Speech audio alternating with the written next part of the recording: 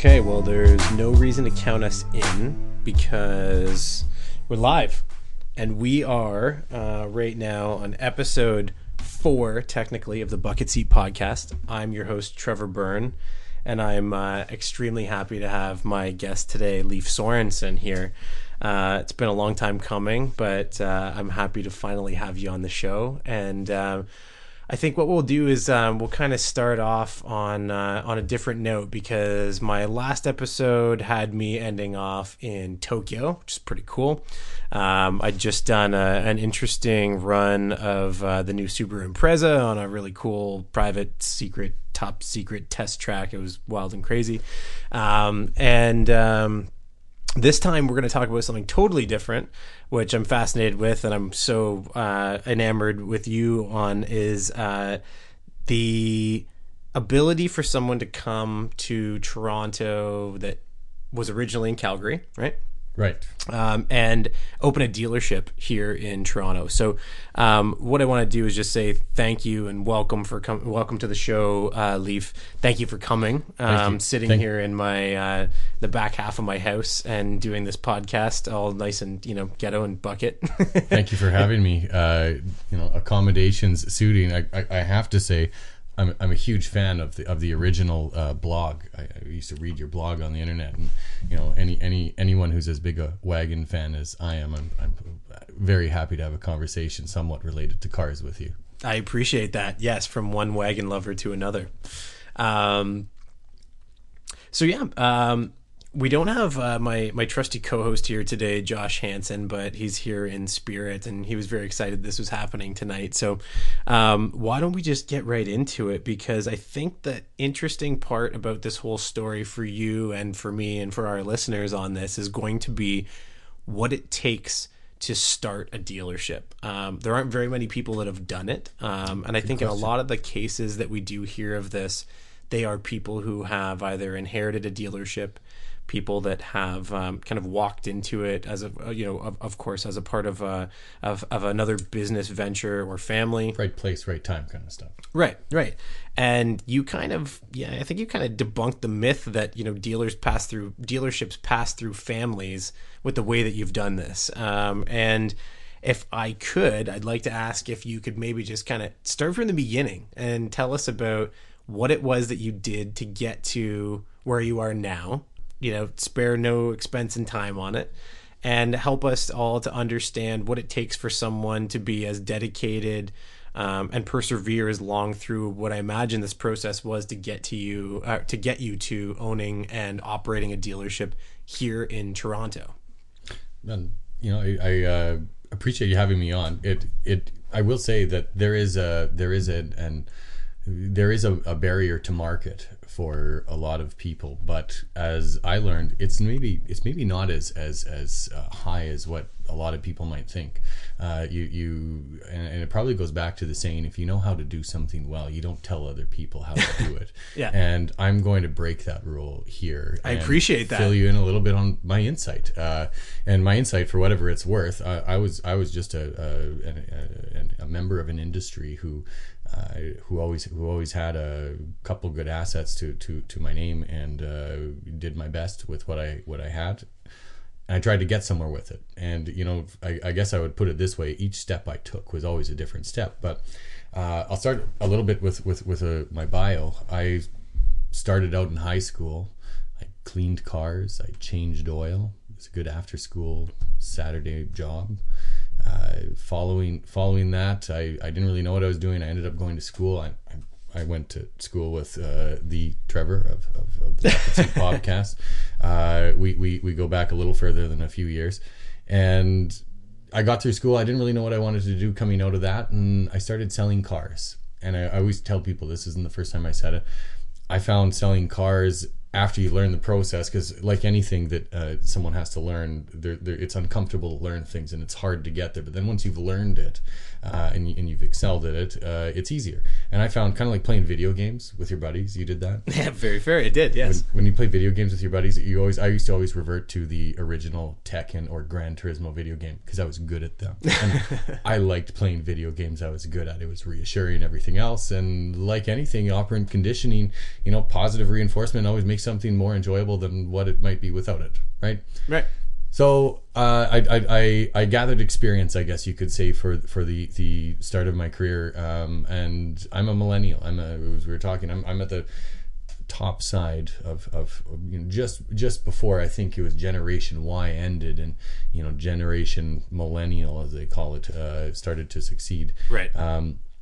I was one of those described as eager to excel and eager to find my promotions.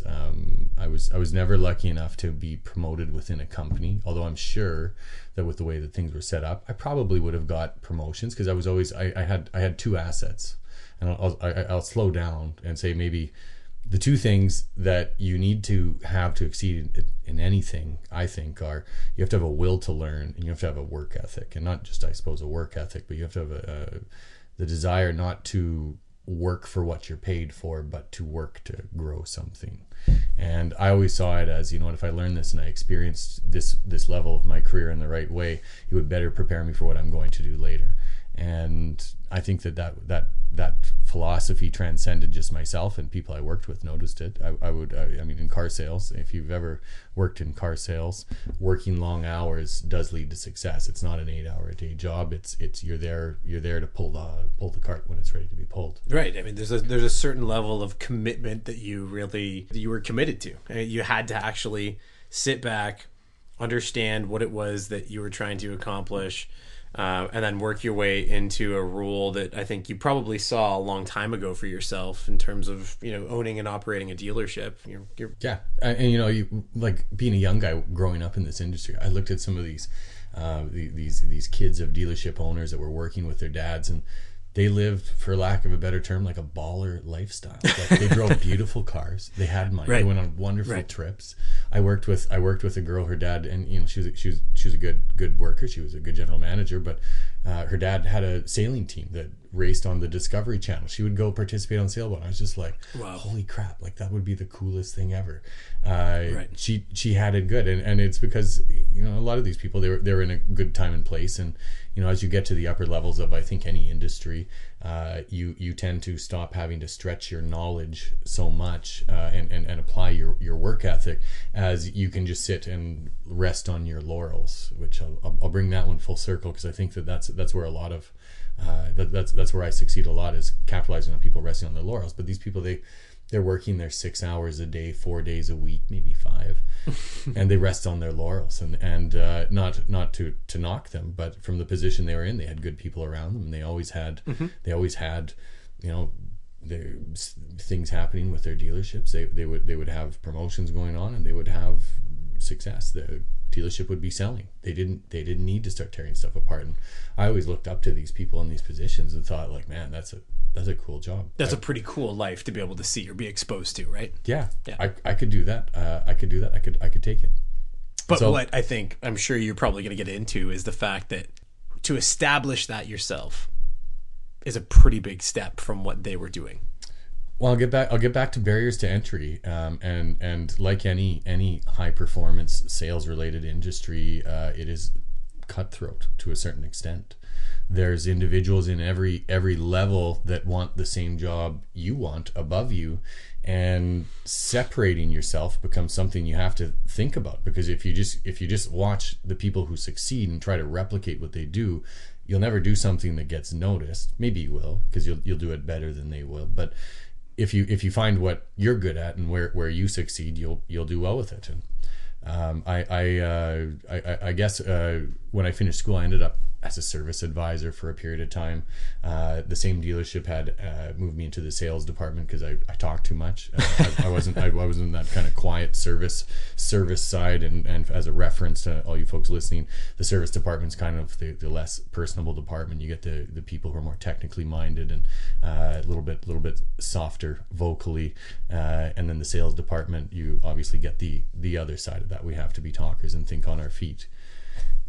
So I got moved into sales, and I naturally I found a. Hang on. So this was in. Is this going back into Calgary? This is back into Calgary. Okay, and you were at what store were you? I mean, you don't have to say what store in particular, but what brand were you working for at that point in time? I started out working with the dealership I'm talking about in service and sales was a Chevy dealership on the south end of Calgary. Okay, so pretty. I mean, I imagine pretty high volume. You know, as a domestic dealer in in Alberta, that's probably a pretty high traffic dealer.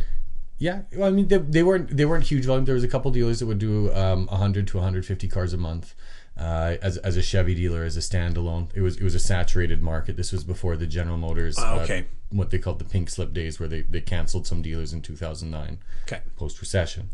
They were middle of the road. We were doing about 50 to 60 new cars and 35 used cars every month. Respectable volume for a small store on the south end. And actually I learned a lot from them, because the big volume dealers aren't always the ones that make money, and if you want to be a dealership owner, knowing how to make money is where you will get noticed. Right. That's the one thing that, of course, cuts you from the rest of the pack and separates you is if you know how to perform and do your job, which the only way your boss will ever measure it is by making money. In any case, making money, right? Right. Sure, that's how my wife measures me too. I did retail sales there. I did it for a little while, and I knew someone at another dealership. I was offered I'll call it a promotion, but it wasn't really a promotion. It was into fleet management. Anyone from the car industry who knows the fleet side of things, it's kind of a stale regular job. I got to work banker's hours 9 to 5, and I did that for about a year until I realized that if I worked a little bit harder, I could make more money being on the floor. And I got back into being on the, as I would call it, the floor or the sales floor of a dealership, because that's where the fun side is. And for someone like me who I liked it because I would do well with it. It was reassuring. And I did that for a little bit until I knew a gentleman who and when I keep saying I knew someone and then I moved and I knew someone, the car business is the most incestuous industry it is, absolutely. I've ever heard about or experienced. Everyone, once you get good at it, you build this set of talents, and it seems like it's universally applicable. So you end up at one brand to the next, and everywhere you work, you'll always have someone that you've known or known of that you work with. True, and then they recognize you for having true salesmanship abilities, right? Yeah, totally. So I'll speed up, and I was in this job. Take your time. I was in this job, and I started to think, I started spinning my tires. It was at the end of my fleet manager job, I started noticing, I'm making my boss a lot of money. Every time I make more money, they look at my pay plan and they try and find a way to, put a carrot in front of me to try and make more money, to make the same money that I was making technically before. And I would do better and better and better. And I thought, I need to get into, I don't want to do the retail end of things, retail selling. It is a great job for a lot of people, and there's a lot of people who retire, and they retire with a decent nest egg from it because they've spent their money wisely. But the problem I had with it is I wanted to start creating a lifestyle, and not that I would do it in my next step, but I knew that if I ever wanted to have a lifestyle where I was going to be one of those who could rest on my laurels and teach what I know to people who could do the legwork for me, it wasn't going to be at that level. So I took a job in management. I was offered a job as a pre-owned sales manager with a local BMW dealership in Calgary. There's only 2 of them. This was the smaller of the 2, and it was a very interesting for me and any natural car guy. A pre-owned car manager is absolutely the best job you can get, especially at a luxury store. Yeah. Basically, I got to look through, I do what I do anyways, and look through the internet and look for BMWs that I thought were good value and were clean, and I could sell them to people. And I would look in source cars, and then I would work with salespeople working deals, and it was my utopia. I could have done that job forever. So hang on, sorry, we'll pause on that for a minute. So explain that role specifically when you're saying you were looking for cars, like as a used car sales manager, the BMW side, Calgary, hot market when you were there, especially because what would that have been? How many years ago? That would have been 2009. Okay, I started with that. So yeah, good time in Calgary for sure. Now, when you're doing that and you're talking about being able to kind of do everybody's dream job that's a car guy. Look at used cars, look at what's out there, what's hot, what makes sense in terms of being able to resell. Were you out there buying those cars, or how did that work? I mean, when you found something, if you were looking online, like, did you actually bring those into the dealership, or how does that all work? For the most part, there would always be, I would keep about 5% of my stock, because in Calgary and at a luxury dealer, if I could find clean, low mileage vintage cars and I could bring them in right, there is a little bit higher profit side if you have an eye for it. Like if you I'm sure, Trevor, you're on the bringatrailer.com email.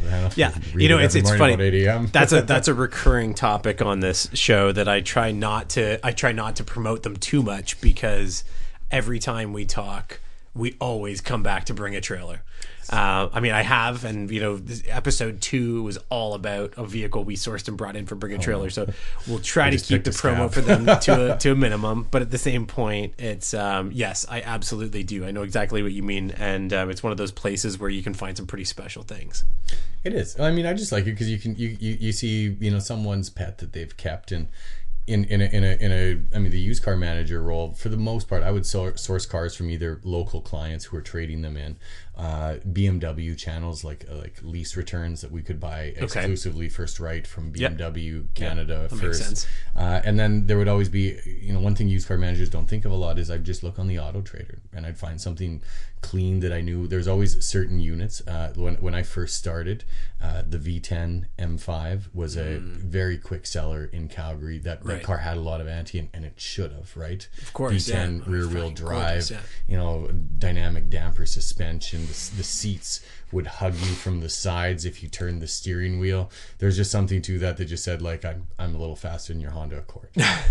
Yeah. That's with that. You must have seen without derailing the progression of your story, I mean, you really must have seen some interesting customers come into the store in Calgary, just because of, and this may be a misconception, but I feel like it's probably pretty accurate, is the clientele in Calgary probably tend to have a bit more disposable income. And even if they don't have more disposable income, they happen to have a bit of a penchant for things that were a bit more expensive, or a bit more noticeable, or a bit more ostentatious than in maybe a lot of other cities in the country. Oh, definitely. Calgary at that time was the highest average income, and I think the average income in Calgary was over $100,000, which was very closely followed by Toronto and Vancouver. So they were actually the highest average income you can make in all of Canada was in Calgary, and that might be a local stat to some point, but point is Calgary was there. Right. And you would get some of these individuals that they were professionals. They move around the world and work in different oil markets. That's what Calgary did well with. Okay, yeah, that's important to know that it is. There's a lot of it. I mean, the misconception isn't that it's all about oil money. Like, it really was all about oil money. But there's businesses that follow that. I had a friend. He worked with a company called Arc Financial, and they're an investment firm. But their portion of the investment firm in Calgary was related more to finding junior oil field companies to invest in. And it brought a lot of wealth. So you'd get a lot of people with lots of money, lots of time to read the internet, right, and find their dream car. Right. We've all done it. These people execute it. That was the difference. They would come in, and about the matter. I remember my second month on the job, I had a guy come in, and he traded in a 2005 E46 M3. It was beautiful. It was like a dark blue. Had red leather seats inside of it. One downfall to any of the purists is it had the SMG transmission, which is actually really fun to drive, but your manual will always hold up more. This guy came in, saw the car. It was very low mileage, and he just basically paid me what it was worth to get it. And that's when I kind of figured out that you'd bring some of this stuff in. If it was clean enough and rare enough, someone will always buy it. Right. My boss didn't agree with that, because in the car business, it's about turning your money, and sometimes these vintage pieces wouldn't do that. But it also created a halo effect. Of course, start. I mean, people see these vintage pieces and they think you have your stuff together. They think you know what you're looking at, and then know what you're talking about. Right. And would you find that that in that market at that time, you were really appealing to a lot of customers that really knew their shit? Like, they really knew a lot about BMW? Or were you talking about people that came in that just wanted to be a fast BMW and they knew it was expensive? Definitely. I tell people this all the time, but I got to relive someone's dream every time I would buy one of these cars, because it literally would show up at the store. I would drive it, I would enjoy it, and then I'd put it on the lot with a full detail and a tank of gas. Amazing. And someone would come buy it. So I mean, for me, I'm living the dream of these people who are coming in. I just get to do it more frequently than they do. Right. And you know what? Because I enjoyed it, and I think everyone says do something you like, and you'll do well with it. Right. Do what you love, love what you do. Yeah, it's the old adage, and I can completely relate to that. It's kind of why I'm doing this. Okay, so I spent some time on that. Thank you for elaborating on who it was that you were actually dealing with, and actually what you were doing at the time. So now let's keep going in terms of what. So you've been there. That was your those were your BMW days as used car sales manager in Calgary. Where'd you go from there? That was a short year that I worked at that dealership. Okay. It was for a large dealer group that starts with a D. I won't say their name on the air, but I have a lot of love and respect, and they were a mentor to me. I spent a short year there before the owner of both the BMW stores noticed me, and I'll go back and say again, you know, he noticed me because I loved what I do. I showed up excited every day, and I brought positivity to a role, and that was probably the most important lesson that I learned going through that. I carried that creed through the rest of my career, because I then went on to the larger BMW retailer in Calgary. We held the title of the largest luxury retailer in Western Canada for a number of years. Wow. 3 of the 4 years that I ran the store. I shouldn't say ran the store as a general manager, but when I say run the store, I mean I ran the sales department. And to anyone who is in a car store, when you're running the sales department, you really are pushing the lifeblood of a store. You see the customers for the first time, and they start off with the brand. You're introducing them to their car, their first car, their second car with the brand, and you get to know everyone, even the service customers. I would walk over and see service customers. That's regularly. amazing. Yeah. I enjoyed my job a lot when I did that. It was my dream job. I got to see cars shortly after I read about them in magazines that I don't know that anyone wouldn't have turned down wanting to at least sit in and feel the steering wheel, right? Sure. And I'm sure the inventory that you saw come through the store too must have been pretty spectacular. It's not like it's not like a what I would say is maybe a more typical typical metropolitan city that has, I'm sure, a couple of really special cars in their showroom. When you get to Calgary, I mean, shit, it just seemed like talk about boomtown. You've got so much disposable income. You've got some really special cars. You've got 2 dealerships competing in the same market, and now you're the GM of this store that is, you're clearly pushing some good volume, but also some really special cars. Definitely. I mean, the cars are something I could talk to on blue in the face, but I mean, I suppose some of the more special give us like the top two the most special cars that you delivered under your tenure. Well, I mean, in my tenure, BMW didn't have a lot of special product releases, but there were certainly a number of clients with BMW Z8s. We had a client who had a BMW, I think it was a 1991 E30 M3 Evolution that he imported straight out of Ireland. Oh my God. Had 30,000, I think it was, kilometers on the car. Super rare car and in mint condition. It wasn't in mint condition when he had brought it over. It was low mileage, but he had it completely refurbished, and he would just drive this car in on the weekends sometimes, because if he pulled up at our store, there would be a crowd of people, technicians, salespeople, just looking at it. Sure. Yeah. That was probably fun. You know that you just dropped like the podcast porn with the E30 reference and with this guy with a low kilometer E30. It's just these are the stories that obviously the guys in California are like, oh, yeah, we see these are a dime a dozen. I mean, they're not a dime a dozen, but there's a shitload of them. But in Calgary, I mean, even in Toronto, I mean, you just don't see that. You don't see an E30 M3. You just do not see them. And, my experience Calgary to Toronto, the only thing holding Toronto back is the roads. People would feel a lot better about driving these cars here if we didn't have the potholes, the rough roads, the narrow lanes that might lead into your rim hitting a curb. Oh God, things that just scare anybody out of wanting to drive their Sunday puppy out of the garage. Absolutely, yeah. Downtown is we won't even get into that because I feel like we should do a show just on the fucking roads in Toronto, because they're obscene. They're so bad. I've ruined wheels. I have so many stories about that. We'll leave it for another day. But I agree that, yeah, that is definitely holding Toronto back a lot. Okay, so we've got the special cars now. GM at Calgary BMW. Calgary BMW. What's next? This is where I had, and anyone could get to the point of running a store and climbing a ladder within the store, but this is where it got interesting. I would look around and I thought, you know what, the first thing I need to do is start networking and find someone that would want to sell a dealership. As you were mentioning earlier, I always knew that I would want to get into that picture. I was always in a race to do something better, and I always, you know, being a millennial, thought I could do the job the guy above me had a little bit better than he could. Don't perpetuate that for us. Yeah.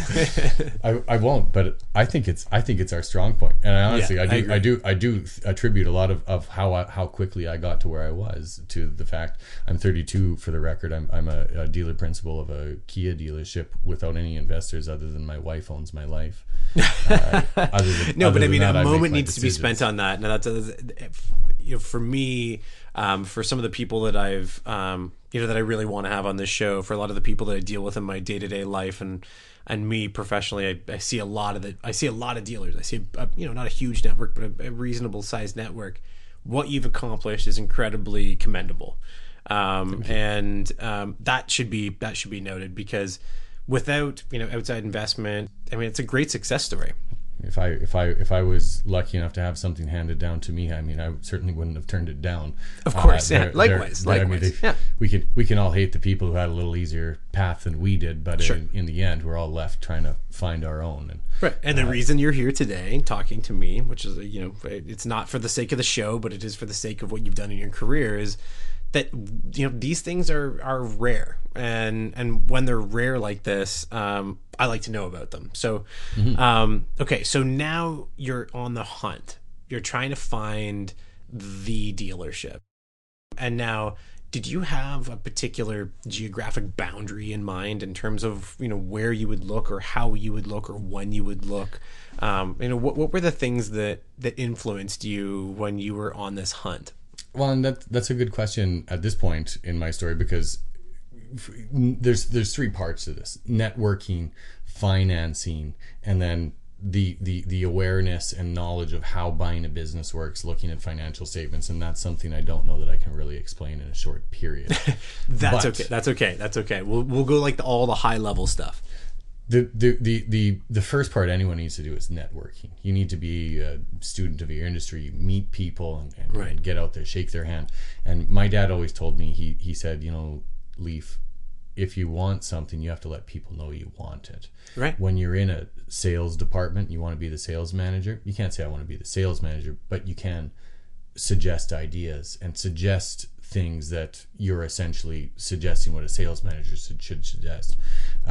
You have to let people know you want stuff. When I worked with Calgary BMW, and the BMW gallery was the smaller store I worked with prior to that, I worked with a big dealer group, the Dilawri Group. They're huge, well respected. Yeah. I think when I left them, they were 68 stores in Canada. Yeah. They were bigger than Auto Canada, which is one of their rivals, and they have a very unique and classy way of doing business. I appreciate.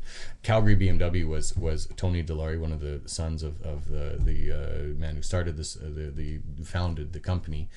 He ran a lot of the Western Canadian operations. His office was out of my store, and no kidding, I didn't know that. I got to look at a lot of Tony in his meetings and talk with him, and I got a lot of very close information from him. His general manager, Grant Keel, who had been at that store for 31 years, I was privy to a lot of stuff, only out of interest in the fact that I think he thought that he would like to tell me about it. But I let them know that I wanted to buy a dealership. They knew that. I was fully disclosed, but they would keep me around because I worked my tail off to get the job done and accomplish what I had to. And in exchange for my hard efforts, they would give me their information, and we would discuss things like, dealerships. My boss Grant would show me financial statements, and occasionally, I wouldn't say this is something he did all the time, but he would pull out his financial statement and kind of tell me a little bit about how this is, if that number was high. And that was important to me. And that get to peek behind the curtain a bit. A little bit. that was a good segue to, if you're going to buy a dealership, how would you look for it and what would you do? And, Sure. And, my wife and I, from being from out west, we looked at a lot of rural Alberta stores, rural BC stores, because in being a young person, the next part I talk about financing, which is a hard thing as well too. You're not exactly looking to build a $20 million store and house a major brand in a major marketplace right in your first shot. That's not going to happen. So we looked at rural stuff, and as we looked around, we weren't comfortable with the economics of it. Small market, high investment, a lot of risk is the way I saw it.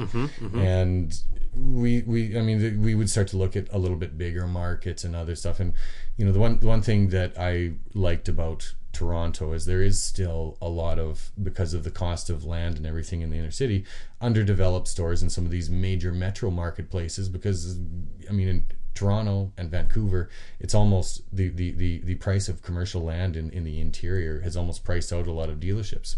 However, there's a lot of cheap leases still, and it made sense because in the center city of Toronto, there's about 2.5 million people that you have to sell cars to. So, right. I suppose as we networked and I talked to people, we gathered information about what would you have done. And being young, you should always ask what someone who's been there, what would you have done? And we managed to gauge a little bit of a profile. We weren't dead set on Toronto, but an opportunity came up that was referred to me, and we looked at it, and we got into the stage where we started making offers on it. That's where I had to come up with some financing, and financing is actually the one barrier to entry that I think discourages a lot of people immediately. Yeah. So well, I don't know when someone is going to lend me a couple or a few $100,000. And I say it like that because that might be all you really need to come up with to get into the right spot. Right. But financing stuff, I think a lot of people at my age are thinking like, where am I going to get my down payment from, or how am I going to do this? And sure. A lot of people, I would imagine, are looking at it going, $30,000 is a lot of money. Like, how can I even find $30,000 for a down payment on a house, let alone the down payment on a fucking business? So please enlighten us. Would you really, and I guess I'll put it this way, you do need to have some money yourself, but hopefully out of the time you spend working in an industry, I was lucky enough that I did well with some real estate. Calgary was a booming market, and I was into a cheap house that I rented a basement out, just like you early, and that was one of the best decisions I ever made. Right, yeah. I managed to gather a little bit of it from that, but then you have to find either an individual or a group who wants to lend you some money to make sure you have things going. There's a lot to consider. Like, not only do you have to buy the business from someone, but you also have to usually keep a few $100,000 in float in your bank account to be approved by a manufacturer. They also want to know that you have a bank on your side. You have to find a bank who will finance a lot of this for you, which the major banks are pretty good for that. Finding maybe a silent partner, which the one thing, and the inside information I found, there's a lot of dealers out there that would like to just be a silent investor in a company. Interesting. A lot of these dealers are looking to get out, and you talk to them, and you say, I'm looking to do this. If you talk to enough people, kind of like in sales calls, you call 100 people, someone might come in the door and buy a car from you. A lot of these old guys, they would happily lend you the starter money to get a bank on board, and then you're into it for a bank and someone else. But as long as you're looking at something you think you can turn a profit with, you can be fine. Now, you're looking at someone else's books, and hopefully someone that you trust. You don't want to be buying a business from someone you don't trust, but if you've found some comfort in finding your financing, then you can then move on to starting to decide if you can afford the financing that you've initiated, and that comes down to looking at business plans. The one thing, I remember in Georgian college, they gave us a bunch of cooked up classes. Like, they would talk about there were a lot of them, yeah, aftermarket products. Sure. And I remember some guy would stand there and he would tell us a little bit about, well, there's OEM rims, and then there's aftermarket rims, and then there's an OEM, which we were all very familiar with at the time. Yeah, for our generation, it's easy. It's like, oh yeah, you don't say. Yeah, you could put something that'll give me another 15 horse instead of my airbox on there, and it's chrome with a colorful filter. Sign me up, right? Right. But what they don't teach you is how to look at a financial statement. The variance in one dealership's financial statement to another's, because every dealership, their statements would probably be as unique as the owner's fingerprint. There's very different ways of doing business. Their record keeping, everything in terms of the way that they've established their business, or like you said, their record keeping is that they're all different, right? Yeah, and they would. I mean, there's a lot of different ways of accounting a statement when you have maybe 3,000 different lines that you can adjust and manipulate and have different charges go through to. I mean, there's no one way to do it, which means that it's very tough to orientate yourself with. And Sure, to there isn't like a list. standardized process in place that every dealership uses, or it's like when we were, and for everyone who's listening, Leaf and I went through the exact same program at Georgian College, which is now called the Automotive Business School of Canada. I think both of us are very happy that we went through the program, but there were some courses that may or may not have convinced us that the industry was standardizing, and I think it maybe painted a fairly rosy picture of it from like the ADP and the Reynolds systems. To maybe something like dealership financial analysis. And you're like, oh my God, dealership financial analysis is like being a private investigator. For you to be able to dig into those statements from a dealership to dealership, just like you said, you really have to understand every single dealership, their motives, who's involved, and why they're doing what they're doing, because all of them, like you said, is very different. I mean, you pretty much have to figure out how to become a forensic accountant yourself, or at least speak the language and know what the forensic accountant you hire is to talk to. Sure. Through the process of making offers and going back and forth with the dealership, there was the dealership I bought had been in business for 10 years prior. They ran it. It was two partners in the store, and they were both looking to settle down and back out of it. I had to hire an accountant and a lawyer who, to be honest, the best thing you can do, hire a good accountant, hire a good lawyer, have them coach and comment to where you might want to pay attention and what you might want to look at. Don't cheap out on lawyers and accountants. It's like cheaping out on mayonnaise. It'll never taste good in the end. It's like cheaping out on ketchup. There's only one. There really is. There is only one. There really one. is. Although I found some stuff that's made in Toronto that's like spicy ketchup. That doesn't count. I love it. Doesn't count. It's not the real cheese stuff. and spicy ketchup. It doesn't have the name Heinz on it, or I suppose I should say French's now. But okay, so now that you have your store, and I think it needs to be stated for the record because I don't think we've touched on it necessarily yet, is the name of your dealership, which is West Toronto Kia.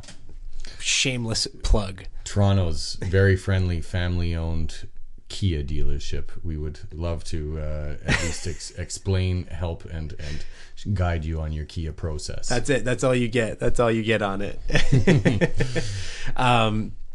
That is Lief's store. That's now here in Toronto. It's located at. We're at 244 St. Clair Avenue West. Essentially, we're north of High Park on St. Clair Avenue. We're in the West End. Very cool. Yeah, that's not far at all from here. So now that you've done it, you've got your store. You've been operating for how long? We've literally just been in effectively over a year at this point. Amazing. So if you had, let's call it like your top 3 things that you've learned, not necessarily like things that you would have done differently, but top 3 things that you've learned, or top 3 things that you found to be surprising or valuable for you at this point, what would you say they are? Is that I don't think a lot of people are ever going to get to this point where they own a dealership and they're at this stage in their life or at this stage in their career. But now that you have it, what are those 3 things?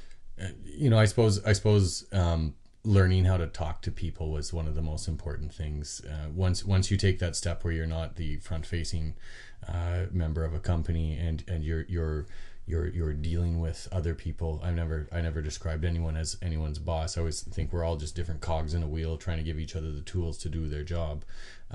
You have to learn how to talk to people, and I think everyone can relate to having weird personalities they've worked with before. Someone who just tries to run over you, someone who's constantly not doing what they're supposed to or thinking of the detail. I mean, you have to figure out people and how to motivate them, and that's a hard thing to do, and there's no one blanket rule that would affect it. Learning people and how to deal with people was a big one. That was something I thought I did before, but I didn't really. It's an evolving process, and I think that you just have to listen and try and help. And so, I mean, it sounds like it's such an evolution from what you were doing is knowing that the people that you hire, the people that you surround yourself with are it's not new news to be able to say that they're the most important people that are in your organization. But as you've started to learn more about each of these people, you're starting to learn more about each of the roles within your organization.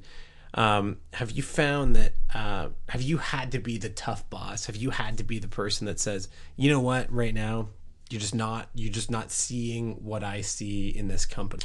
I mean, there's lots of, I mean, in the car business, we have lots of one-liners like fire quick, hire slow, things like that. And, okay. I there are times where you have to make some tough decisions and you have to guide people into their own careers. I'm an empathetic person. My mom ruined me that way, I suppose. She's a wonderful lady and always thought of other people first. It stuck with me a little bit. I would look at someone who maybe they're in the wrong seat on the wrong bus, and I always found, and especially when I was with the Dilawri group, I always found that people and managing people, it wasn't about just forcing people to do it your way. It was about maybe trying to look at do they know how to do their job? Do they have what they need to do their job, and do they get enough attention to do that?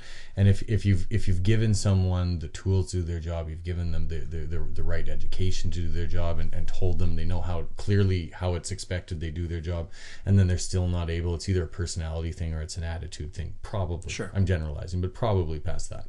Yeah. Once it's a personality issue or it's an attitude issue, those are hard things to change. And I like to think kind of like Dion Phaneuf playing for the Calgary Flames. You get a bad attitude. Maybe he did or didn't sleep with Craig Conroy, his teammate's wife, and have to go to the Toronto Maple Leafs. But sometimes a change of pace can be a wonderful thing for someone and refreshing. And someone who wasn't performing before moves over to another area. I always describe car dealerships as hockey teams. And, you can be on Team Toyota, not do that well because of the system they have, and then all of a sudden you go to Team Jaguar and you light it up. You start selling cars like fire, and it's because there's an environment and there's a right place for everyone. And I was lucky enough to find some of my right places, but ultimately people and managing people is if you can manage people and you can take a team and you can get success from them, you can make them perform to their best. It's a really universal language, and that's one of the most important lessons that I think anyone has to learn. I don't know if everyone can learn it. It's not necessarily an applied concept. You just experience and it happens. Totally get that. Okay, so people, clearly so important to an organization. They're the face of your business, right? So what have you got after that?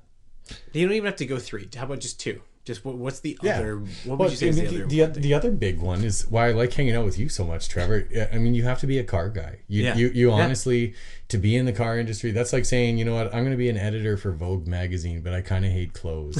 I like Carhartts and Timberlands, right?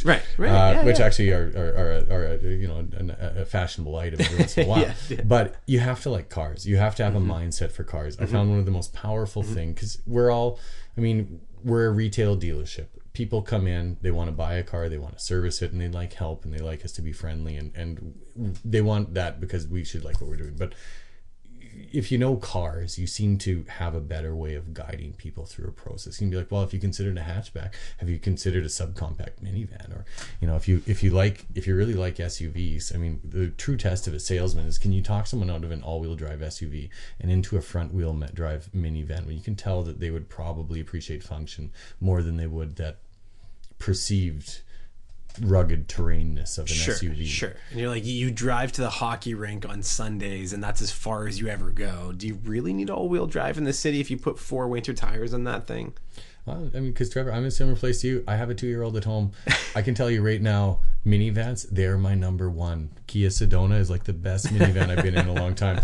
But I will say the function, I mean, it's one of those vehicles, it's heralded as like the least cool thing you can drive. I hate to say it. I mean, I've told myself, I've told my wife, I've told everyone that I know that if they ever find me in a minivan, they know that I've just given up on everything. And it's not a matter of fact in terms of like not loving a minivan, because I do love the functionality of something like that. But for me, and as a car guy, which I'm sure you can appreciate as well, is that I would just make so many other choices. I've thought about how I would fit I know Porsche makes a car seat for the back of a 911 now, but I've thought about it a lot, how I would work these things. But there is no replacement for the function of tossing a couple strollers, couple car seats, and some more people in the back of your minivan comfortably and arrive and not have that much hassle getting out. I agree. I just couldn't ever bring myself to doing it. If it's any consolation, I pull up in the back of the parking lot. I don't want people to see me at the door necessarily, but when somebody needs a ride, you're on it. It is easy, and I'm talking out one side of my mouth because in the other side of my mouth, I always like to keep something small, quick, and with 2 doors in my garage anyways. So that's the way to do it. A little bit of balance. And on that, I'm going to say, Lief, thank you so much for being a part of this show tonight. Like I said, it's been a long time coming to get you here. I'm so happy you're in Toronto. I'm so happy that your business is doing well here.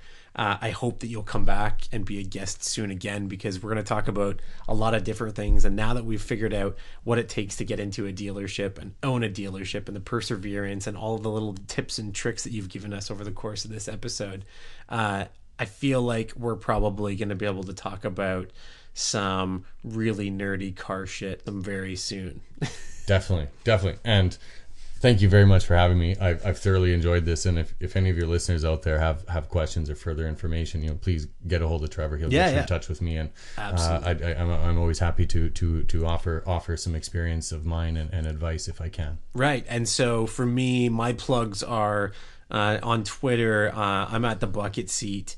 My site itself is the bucketseat.ca. Yes, it's very Canadian. You can find me on Shout Engine. On Shout Engine, my podcast is there, or just Google it. The podcast is really easy to find.